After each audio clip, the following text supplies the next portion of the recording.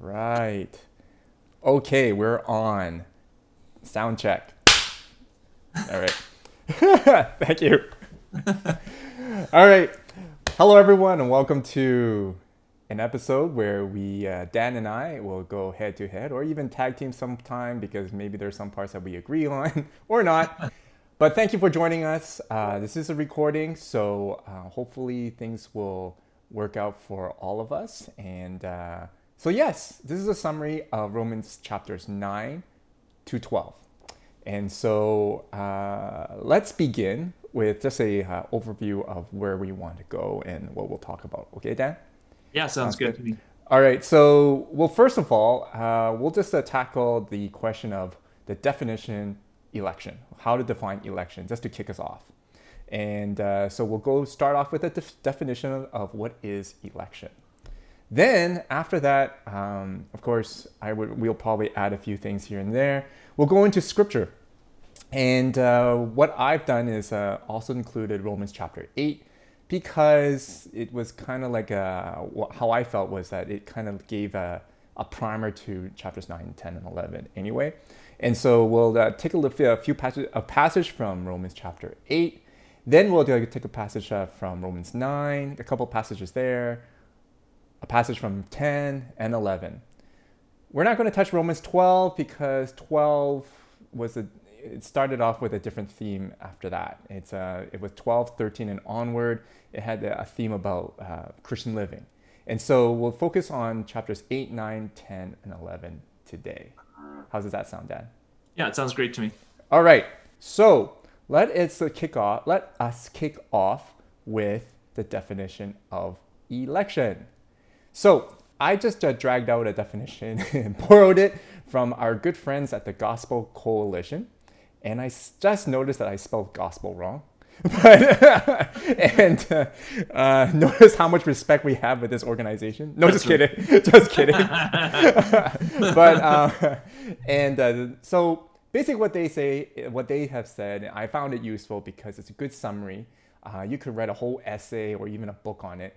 But this is a good summary. The doctrine of election states that God chose whom he would save.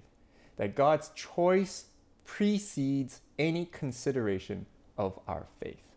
So once again, the doctrine of election states that God chose whom he would save, that God's choice precedes any consideration of our faith.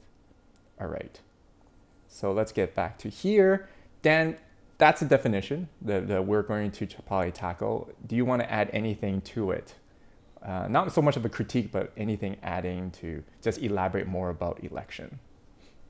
Yeah, I don't think there's anything more to add. Like that's part of it has to do with. Yeah. So no, I won't even say more. I will say this one other thing. I'm not so sure that when the Bible talks about election, it's talking about election to salvation, or if it's election to vocation, which I'll get into when we get to later. So vocation is what God is calling us to do, who he's calling us to be, as opposed to whether he's actually saving us. So that's going to be my take as we go later, but we'll get into that when we get into it. Woohoo! Okay. I want to offer something just to elaborate on it because it's something that I've been brought up with is this passage found in John 10 about election. And so I'll go into it in John 10 right now for everyone here who is watching. So it goes like this. It's found in John 10. It's actually the entire chapter of 10, but I picked out just 3 verses that just come forward that are just highlights with regards to election. So Jesus says, "The gatekeeper opens the gate for him, and the sheep recognize his voice and come to him. He calls his own sheep by name and leads them out." In verse 16, "I have other sheep too that are not in this sheepfold. I must bring them also. They will listen to my voice, and there will be one flock with one shepherd. My sheep listens to my voice. I know them, and they follow me." And so the reason why I offer that is because that's where I was brought up and how I was taught about election It's that it's the idea of sheep and goats, right? That regardless whether you're a Jew or Gentile, whether you're Greek or whoever, it doesn't matter whether you're what ethnicity you are, that God has this in mind that there are his sheep, and that these sheep will recognize his voice if he calls them. And mind you that, and then that hence there is that idea of in these passages that God has this in mind that there is this chosen sheep for his own flock to be called his children, sort of thing. So that's where I think kind of elaborates a little bit on this whole election thing about election to salvation from the Gospel Coalition's quote. Okie doke? Yeah. All right, let's move on. my antivirus just turned on. I don't know why. So let's. The same thing happened for me too. It made a ding at the beginning while you're talking. I know, right? You too. Let's cross our fingers. Are you running a Mac? No, it's a different. It's oh my man, Adaware or something. I know. It's okay. Let's hope that things don't collapse on us. All right, so let's go and just dive right in, shall we? Sure. So starting off with Romans 8:28, the very popular passage that everyone memorizes in Sunday school, or kids can or wanna, and so let's just get right into it. Here, let me read it right now from 28 all the way to 33, actually. So Romans 28, chapter 8, verse 28, and we know that God causes everything to work together for the good of those who love God and are called according to his purpose for them. For God knew his people in advance, and he chose them to become like his son, so that his son would be the firstborn among many brothers and sisters. And having chosen them, he called them to come to him, and having called them, he gave them right standing with himself. And having given them right standing, he gave them his glory. Who dares accuse us whom God has chosen for his own? No one, for God himself has given us right standing with himself. All right. Let's go back to us. All right. So what do you think, Dan? Because this passage is very popular, very famous, and but many times, of course, we tend to just focus on the first part and not the latter. And the latter is what really gets people about the whole chose thing and call thing, right? Yeah. So how about you kick it off and start us off with what your thoughts are in this passage? Yeah, so that's even like, what translation are you using there? That's a... Oh, this is the New Living. New Living, yeah. So I don't have, unfortunately, I can't see your screen, so I got my own Bible here in front. That's okay. So even that like translation is an interpretation of what Paul is saying there. Every translation is an interpretation of the Greek. So it's always a little dicey trying to figure out. So I'm not sure the wording that they use is what I understand Paul is saying there.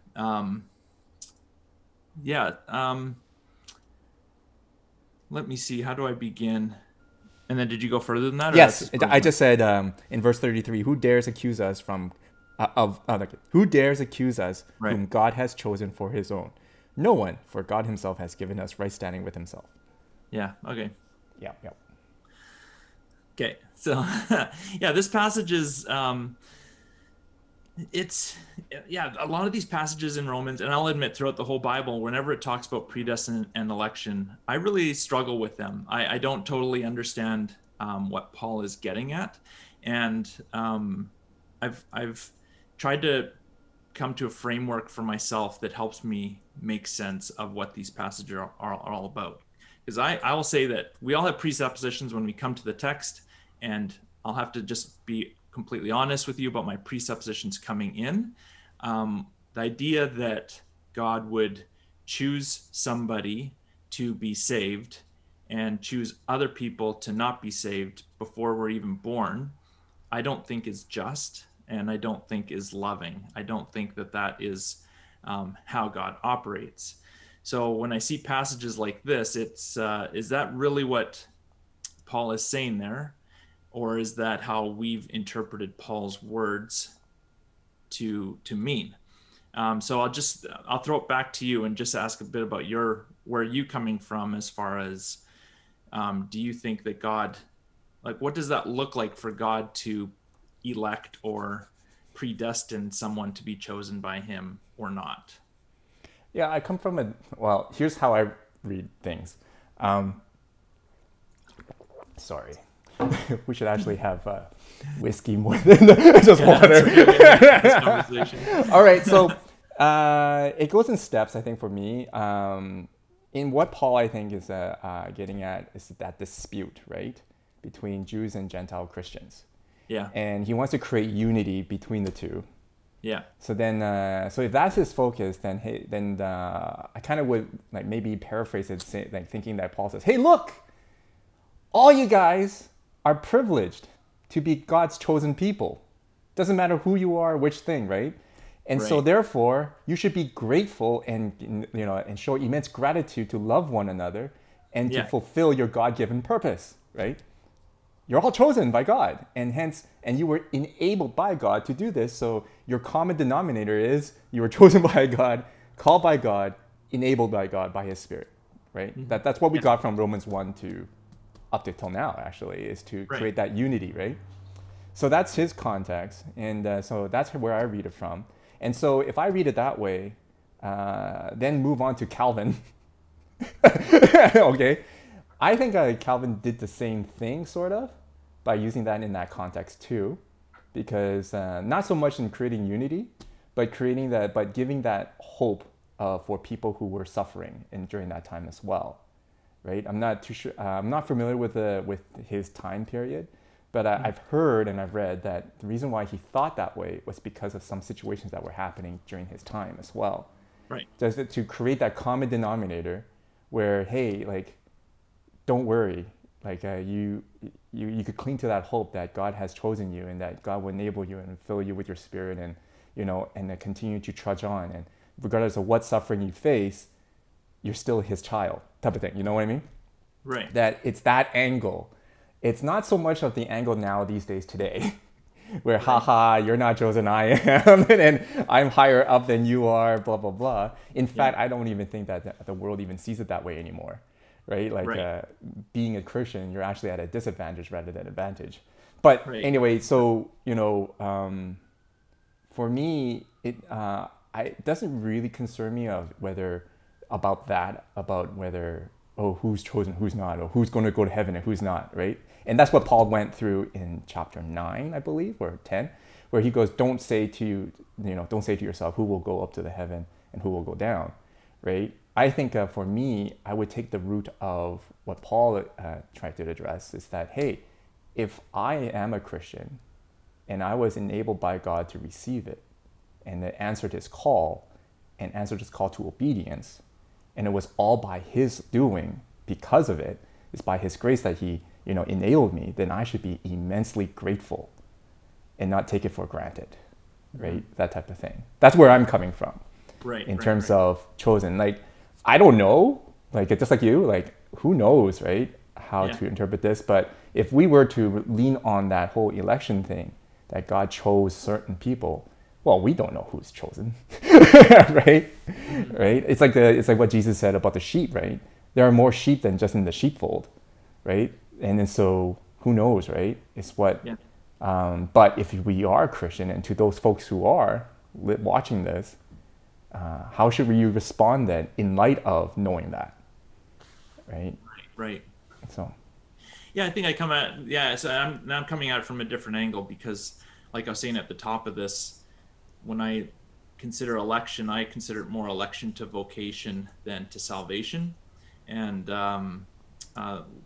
reason I say that is because, we're going to get into other passages later that talk about people who are chosen by God for specific tasks to be, so calling Abraham, calling David, calling Israel to a task to be a light to the nations. And in that sense, they're elected and chosen. But I wouldn't say that that is the same as salvation. And we can get into that when we get into those other passages where it talks about those specific people. Yeah. For me, yeah. I'll go ahead. Oh no, it's like a like. However, like you did bring up a good point of the question: if God is so loving, Right. how come He would only choose a few and not everyone, right? Or like open to everyone. But that's why I'm saying vocation is different than salvation. So Yeah, yeah. it's loving to choose certain people to be the leaders and to be to fulfill a role so that others can become a part of this community.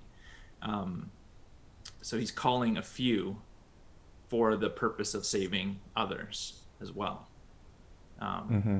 and I think, yeah. So yeah, and then also for me, when I'm reading passages like this and also ones in Ephesians, um, I also I think that these passages are actually talking more about um, general election and general predestination rather than specific. So in the cases of Abraham, David, like I said before, those were specific elections, but um, general election is generally God's plan was from the beginning to choose Gentiles to be a part of his community as well.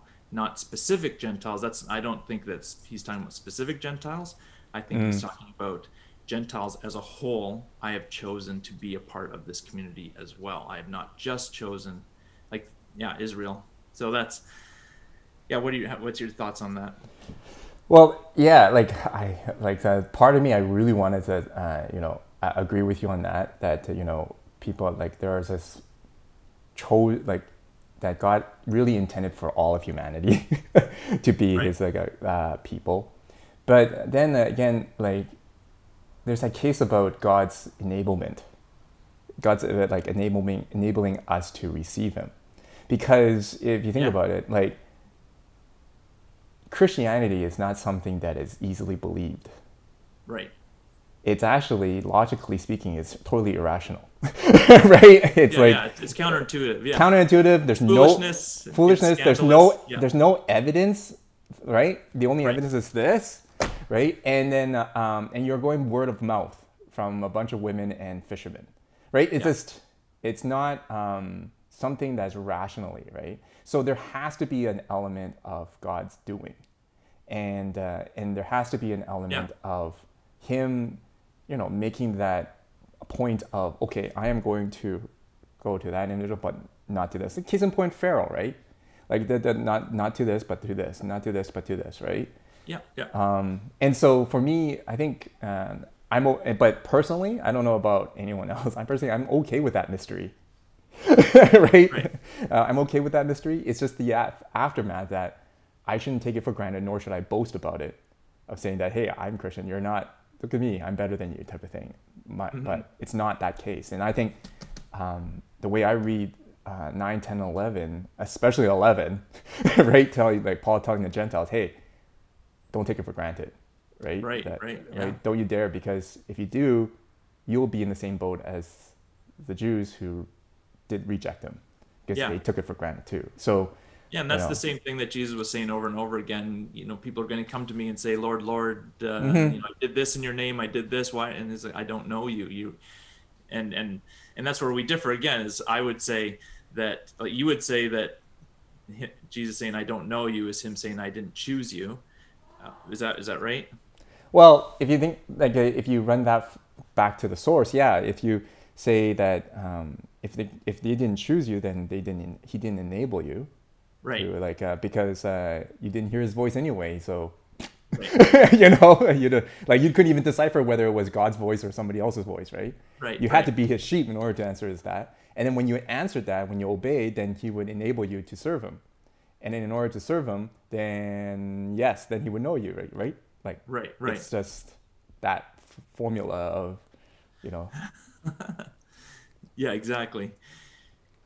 Yeah. So yeah. So but for me, I don't think that in those stories of when people disobey God, like to the point of they think they're on the same page as Him and they aren't. I think that has to do more with their selfish desires are not in line with God, even though they're saying they're in line with God, they're actually not in line with God. Because, like you're saying, they've taken it for granted that, oh, I'm a Christian, but actually you're not, because you haven't been doing it, and you haven't been making an effort to live in the way of Jesus. Yeah. Like, and then again, it's like that whole effort thing, right? Where, Yeah. well, it's not on your effort, right? It's God's enablement, right? So, yeah. So again, however, it's like two different views that we're offering to people, and they could Definitely continue on. And I'm going to have a lovely conversation with you guys because I'm the only one that's going to talk with you guys on Sunday. I don't get to respond to any You of don't this get to respond. Darn it. So Jonathan can correct everything I'm saying. And yeah. You can even edit this whole parts out. I can purposely edit everything. Change the way I'm saying everything. Yeah. In fact, it's best not to edit that part of the blank space because that was pretty good anyway. Who cares? But I would like to say, so you were saying, so I think a really good question is the enabling part. What does that mean that God gives us grace? And I'll give my 2 cents on it. Mm-hmm. I believe that God gives everybody the chance, the chance to turn to him or not. I believe that he leads everybody by grace to a point where they could choose him or not. Unfortunately, there are many people in the world who don't want to follow in the way of Jesus. They don't want to live a sacrificial, selfless life. They want to keep doing their own thing. They want to be destructive to themselves and those around them. They don't want to follow God's plans. They want to do their own thing. And for me, God leads people to the point where they have a just choice to say whether or not they're going to choose or not. And at that point, they do choose. And for me, I don't think that God's grace tips the balance so that people choose God when they wouldn't have chosen God. Or, because that's where my question to you is I struggle a bit with election because it seems like a forced salvation, a forced relationship. What are your thoughts on that? Interesting you say that because that's I must say that if I would just say that, look at it, face value, it looks like it's forced, right? But then I have to admit that Paul is interesting here. He kind of knew that we were going to think that way, and then he goes because in basically he goes in chapter 11 oh, but we don't know, right? Who knows what the Lord's thoughts are, right? And who knows enough to give him advice? Who has given him so much that he needs to pay it back? I'm like, okay, there you go. You've written the whole thing off, just by saying that. Like, way to go, Paul, right? But interesting though, before we had this conversation, I was actually having a WhatsApp message with a Messianic Jewish pastor, if you call him that, locally here. And he was preaching on this passage too. And he relates with you in a way that he probably would agree with you about the grace of God being patient, of allowing this person. But then he also made a good, interesting point about how God also will, if he has chosen you and you reject him, let's say you said, nope, then he would actually, by his grace, enable you to continue to further that choice of yours, which is interesting, which is like the continuing hardening, allow you to harden, and he would even give you an oomph, a kick, so to speak, to. So that's what how he interprets this. It's just like the Pharaoh and the Jews with their hardening hearts, is that, hey, God would actually, by his grace, actually do that too. So he goes, we don't know why he does things when he does. Yeah. Right? So it does sound forced, he would say, but how can we judge God on what's forced and what's not? Yeah, totally. He's God. Hey, do you want to skip forward to that passage? Yes. Yeah, because that's a great one to. Yeah, that's in chapter 20 and 24. Verse 20 and 24, right? The lump of clay. Chapter 9. Do you want to go to 9:14 to 18 or 9:20 to 24? 20 to 24. Okay, let's go there. All right, it's on the screen right now. Let me read it to everyone. Again, it's on the New Living Translation. I apologize. No, that's fine. I should have used it. Every translation, like I said, is an interpretation. So we're going to get different thoughts. Okay, here we go. Romans chapter 9, verse 20 to 24. No, don't say that. Okay, I should have said something else. Verse 19. Let's start with verse 19. Well then, you might say, why does God blame people for not responding? Haven't they simply done what he makes them to do? There you go. Yeah. No, don't say that. Why? Who are you, a mere human being, to argue with God? Should the thing that was created say to the one who created it, why have you made me like this? When a potter makes jars out of clay, doesn't he have a right to use the same lump of clay to make one jar for decoration and another to throw garbage into? In the same way, even though God has the right to show his anger and his power, he is very patient with those on whom his anger falls, who are destined for destruction. He does this to make the riches of his glory shine even brighter on those to whom he shows mercy, who were prepared in advance for glory. And we are among those whom he selected, both from the Jews and from the Gentiles. Right. Let's go back to side by side. Yeah, and that's totally. This is also, the conclusion to the book of Job. Who are you to question God? That's how God comes down and thunders down with Job and Job's friends all asking the question, what's going on here? And God comes down with an angry fist and says, who are you to question God? Exactly. So like the question about, force, right? Why are you forcing me into this, right? It's like, how dare you, you peon, right? And I think, so I would take a bit of a different stance with this, in that this is a bit of a conversation about free will, in that nobody actually has free will. And I agree with you that, yeah. Even though I believe that we do have a free choice, there's no such thing as free will because there are so many external factors in everything.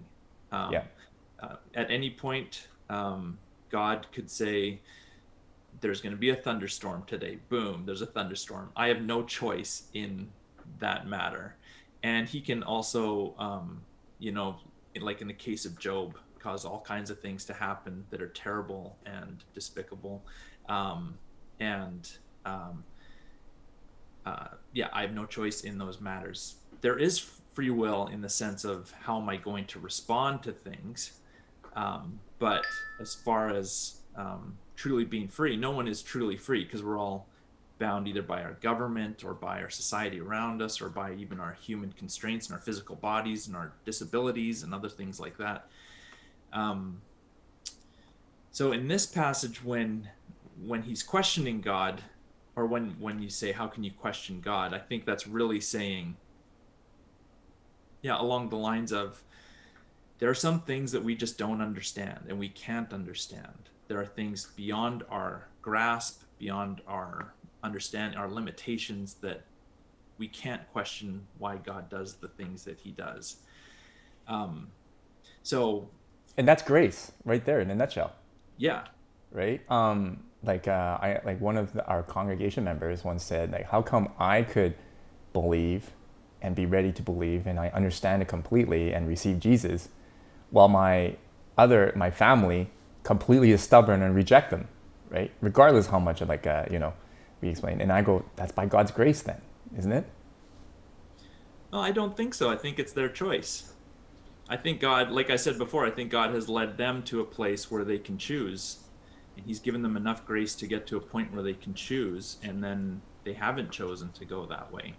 Yeah. And God has allowed them to make the choice that they want to make fairly. Well, I think for me, that's why I encourage myself and my family members and friends to continue to pray that God will show grace to our loved ones and that they will come to know and answer the call to him, right? And then, hopefully praying in faith and hope that they are the ones that are chosen by God. Yeah. But you're not praying for change. What are you praying for? Because the decision's already been made. Well, it's like healing too, right? It's a similar thing as healing. God, whether he heals or not heals, whether he decides to heal you and not heal you, right? Yeah, and that's the whole thing about prayer. What is prayer? And that's a whole new conversation in a nutshell, right? Yeah, because what you were saying about Calvin, I can't remember at what point in history it was, but a time when predestination really was a key doctrine I remember, I think it was Don Lewis in one of his classes was telling us that at that time, there was a lot of focus on magic and on manipulating the gods kind of thing and manipulating God. So how we pray will manipulate God to do certain things. And so predestination came up as this really strong doctrine because we can't change God's mind. We can't change God. God is set. And no matter what kind of tricks or hoops or anything we jump through, God is going to do his purposes, and he's not going to be tricked or conned or manipulated. And hence we end our prayers with "Thy will be done," right? Yeah, exactly. Yeah. Right. So, and, His will, right? And so it's like, I guess for me is there's still the element of prayer where it's prayer. Like for me anyway. Now we're getting off topic of prayer. That's but fine. Like it for all me, goes together. yeah, prayer is more about for ourselves. Yeah. Really, it's about having conversation with God for ourselves, from God's children to Him, right? Yeah. And we always just go, God, like they're in my heart. I want to pray for them. I sure hope that that by your grace that you will show your grace to them. Right? Yeah. It's like it's more of a changing my heart to just continue to trust in Him, in His will, right? So it's not so much of changing His mind. It's more about me just trusting in Him. Yeah, it's about reorienting ourselves. Yeah. To be in line with God's will. Yeah. So I bring up all the things that are going on in my heart, so that God can change me, and change my thoughts about things and directions, and He can hear my heart. And then also there's a sense throughout the Bible that we see of when we pray, God's waiting for us to pray so that He will act and can say, I did it with you, kind of thing. So like this, when, you preached on the golden calf and how God was saying to Moses, I'm going to kill everybody. And Moses prayed on their behalf and said, no, you promised to save us. And obviously before that, God wasn't going to back down on His promises. Obviously He wasn't going to kill all of them, because He made a covenant to them that He was going to be faithful to them. Even if they were unfaithful, He was going to be faithful to them. But He was waiting, I think, for Moses to make that gesture to say, no, please, so that God could say, okay, I agree with you. Actually, you're agreeing with me. Yeah. And now we're both on the same page. Good. Yeah. It's almost like God letting them just, for me anyway, God just goes, okay, if you reject me, I'm going to let you just suffer your own consequences, of your own actions, because they are in the foreign nation and they're ready to consume them anyway to begin with. Yeah. Right. And then so, okay, fine. If you want to go your way, I'm going to lift up the protection barrier wall and let them flow in. Right. Yeah. Which He did many times. Right. After that. For sure. So. Yeah. Should we move on to the next passage in chapter 10? If it's okay, I want to go back to this passage just quickly. Okay. This whole idea of Paul is using this metaphor of God as the potter making objects for destruction and making objects for decoration. And I'm not sure if the metaphor is actually what God is doing, especially when we see passages in Ephesians that talk about, I think it's in Ephesians 2, it says that we are all by nature children of wrath. Yeah. Like we're all destined for destruction, but God can change who we are. Yeah. So that's I think in the what's your translation say for Ephesians 2:3? Ephesians 2:3. Well, actually, I was going back to just Romans where like Paul did say that as well, alluded to that He has bound all humanity into disobedience. But right. Yeah, and that's in a similar vein as Ephesians chapter 2, verse 3. Verse 3? Yeah, Ephesians 2, verse 3. Yeah, so all of us used to live that way, following the passionate desires and inclinations of our sinful nature. By our very nature, we were subject to God's anger just like everyone else. I was going to use the word... now I can't find it. Sorry, just missed it. For in Romans chapter 11, verse 32, for God has imprisoned everyone in disobedience so he could have mercy on everyone. So it's kind of similar in a way, like, but yeah, like with regards to the potter and the clay, interesting that it's not, the NLT didn't use the word destruction, they just used garbage. Like to hold garbage, but which is very euphemistic of them. But so yeah, destruction just sounds so awful. But however, it's interesting again, like back to that passage of the potter and the clay. The clay was chosen by God, just like the Jews and the Gentiles and for everyone. But then, like you said, it's interesting that there's still that element of response, that I could say no or yay or no, yay or nay to God's choosing. But then if we say nay, that's like a sheep saying no to the shepherd and then heading off to the forest where the wolves are, right? And then, well, see you later then. Good luck for you, right? The type of thing. So... Yeah, and that's another. Yeah, just quickly going off of that John passage as well. I'm not sure if that's the point of that passage either. I think that passage is more about the wolves sneaking in, and about how, So the warning there is, we need to listen to the voice of Jesus and not the wolves who are trying to lead us astray, and you should recognize. So I think your way of understanding it is that the true sheep will hear his voice, whereas I would say that it's Well, for me, it's like the true, like sheep, just sheep, right? Will recognize the shepherd's voice, but they recognize they have a choice to whether obey or not. Right? I'm just saying the goats and other animals will not even recognize this voice. Will even not even hear it. Like, it's totally like, it's all Greek to them. And so that like the obedience thing, it's not even a question, because they just speaking a different language, right? That's where I'm coming from. Because I'm just running along the lines of, how I understand Romans is that, both Jews and Gentiles, they came to know Jesus because they're sheep. They understood and they believed. They heard, they understood and believed, right? The ones who received Jesus and, put their faith in him, right? Hence, then I get it why Paul says, see, you are the chosen because you understood, you believed, you were called, right? And you understood that. And then you were given the privilege to choose whether you believe in him or not. Hence, that's why Paul says, did Israel ever not understand? Of course they understood, right? They just rejected him, right? That type of thing. Right. So, yeah. All right, let's go on to the next. Okay, let's move on. Okay, hopefully, I am really building up to that suspense for this Sunday. I'm in trouble. Okay, all right.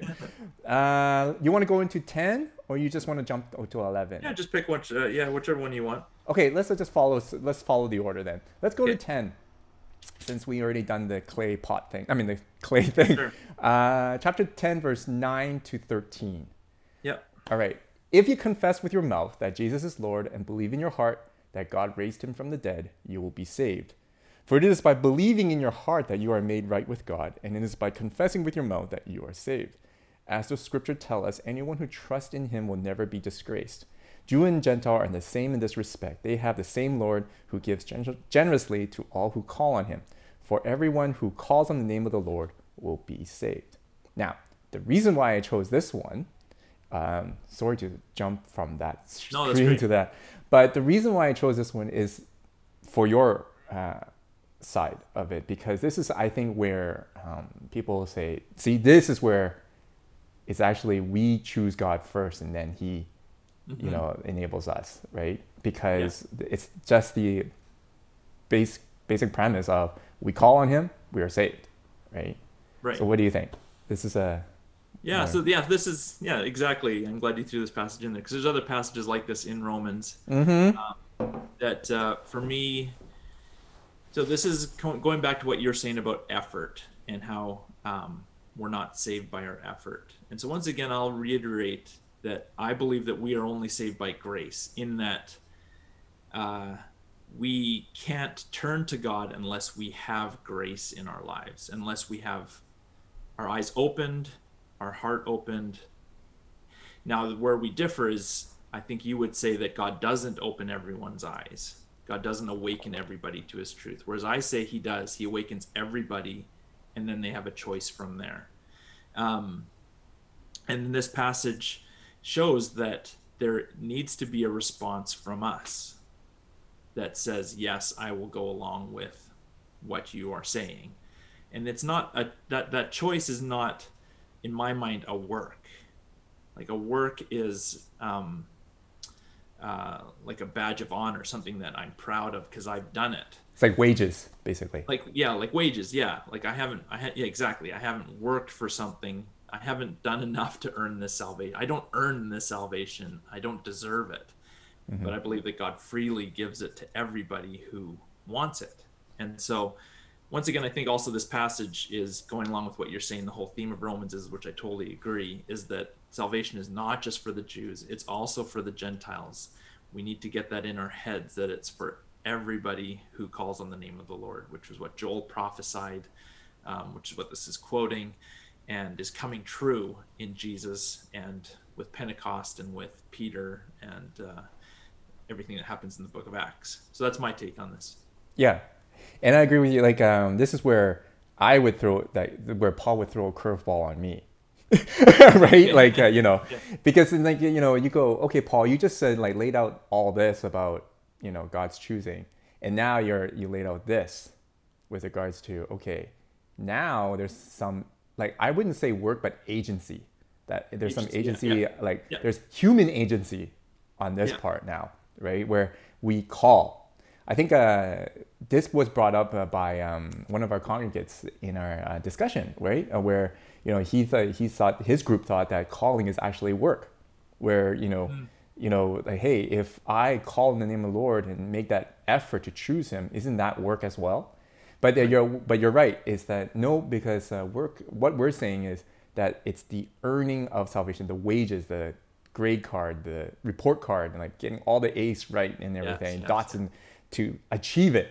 But here it's more like get on the train, right? Like we just like, do you want to get on the train, right? And then have God enter into you, right? Right. So opening the door is not work; it's just invitation. Right.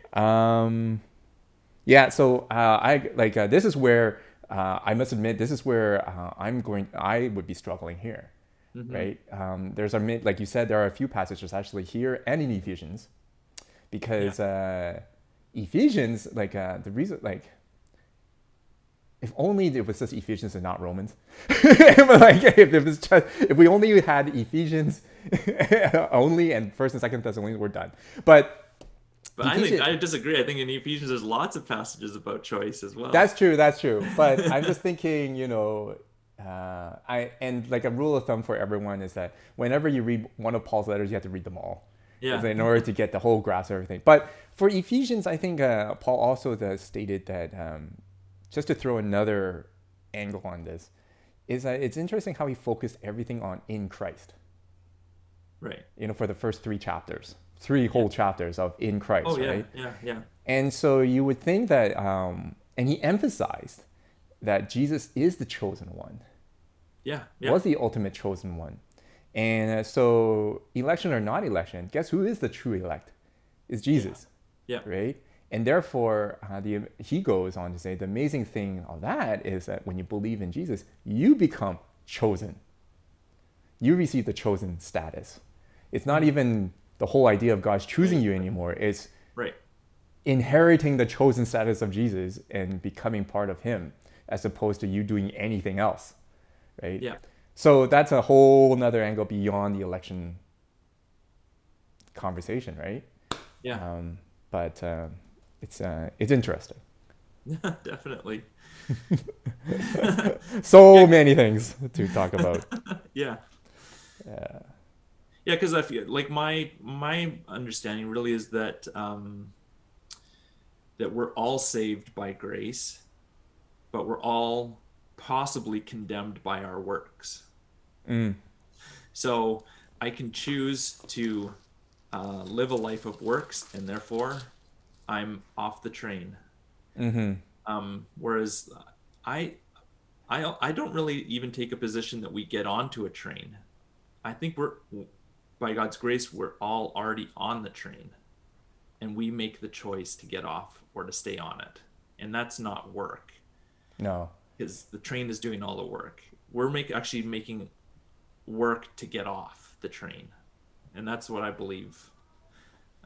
That's how I understand salvation and condemnation and all that. Right. That's a good analogy. Actually, I think that's what we alluded to when we were doing our Genesis series.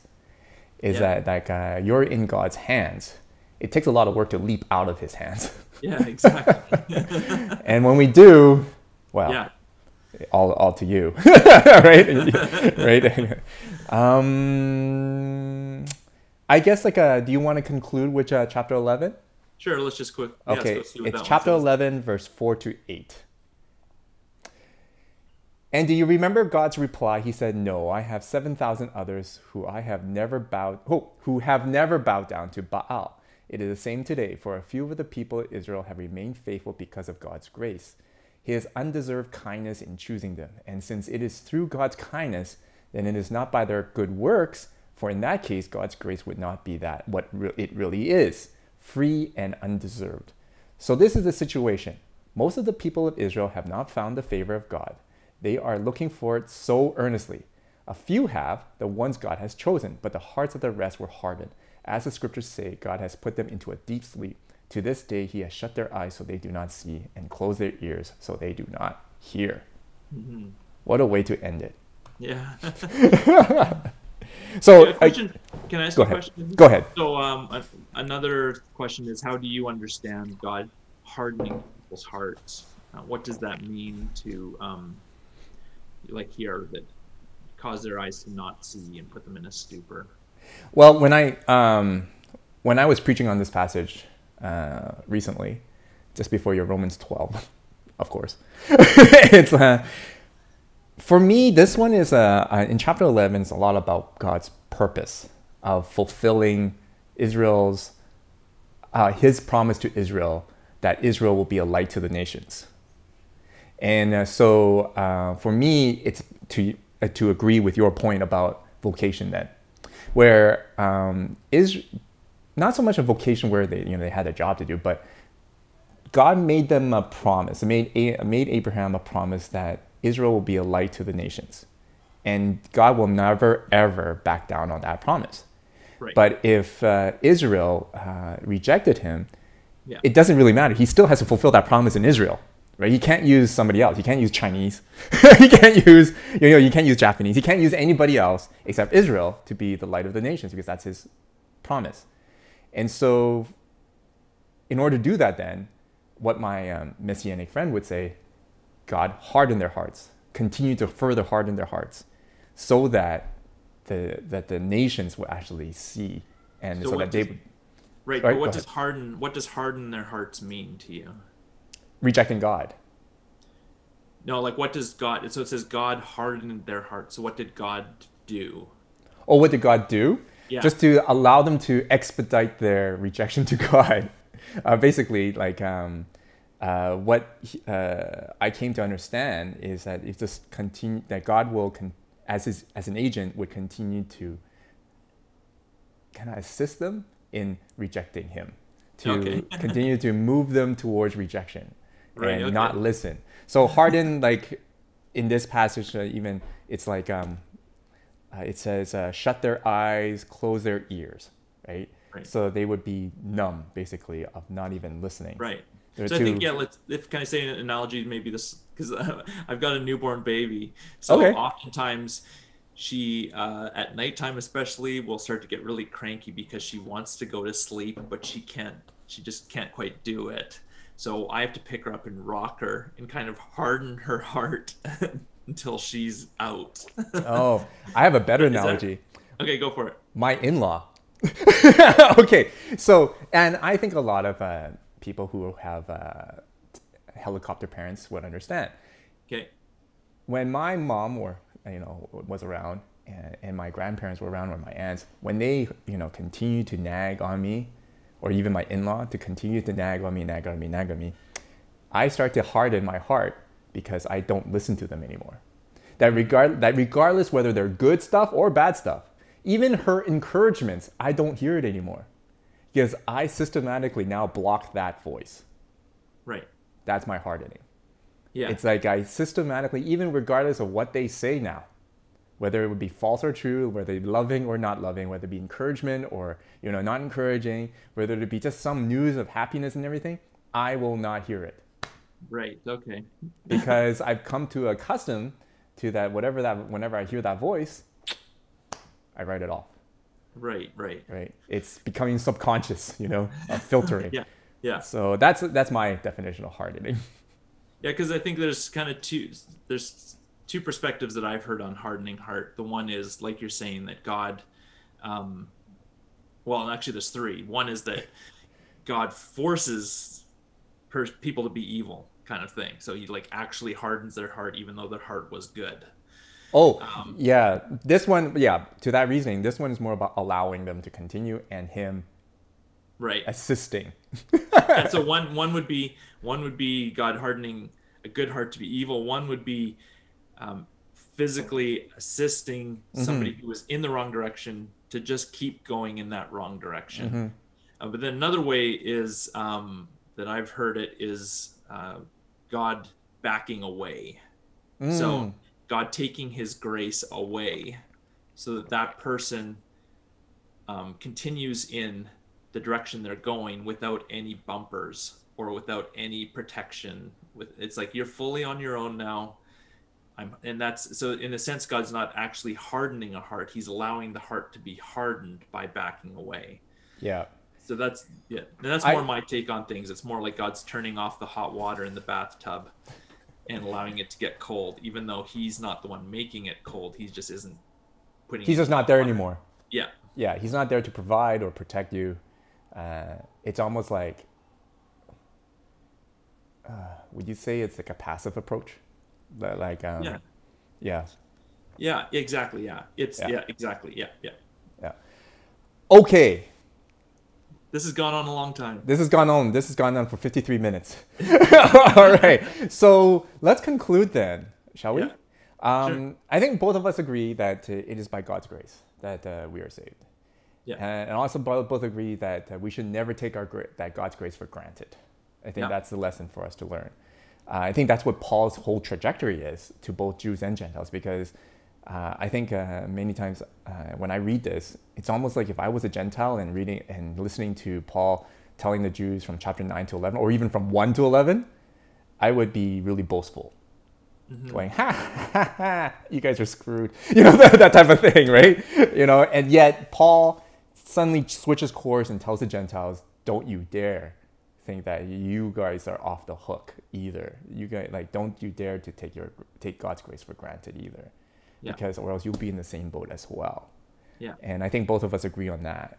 That I think the overall trajectory to conclude this talk that we have is that regardless of election or God's choosing or not, ultimately it's under the whole umbrella, under the whole landscape of God's grace.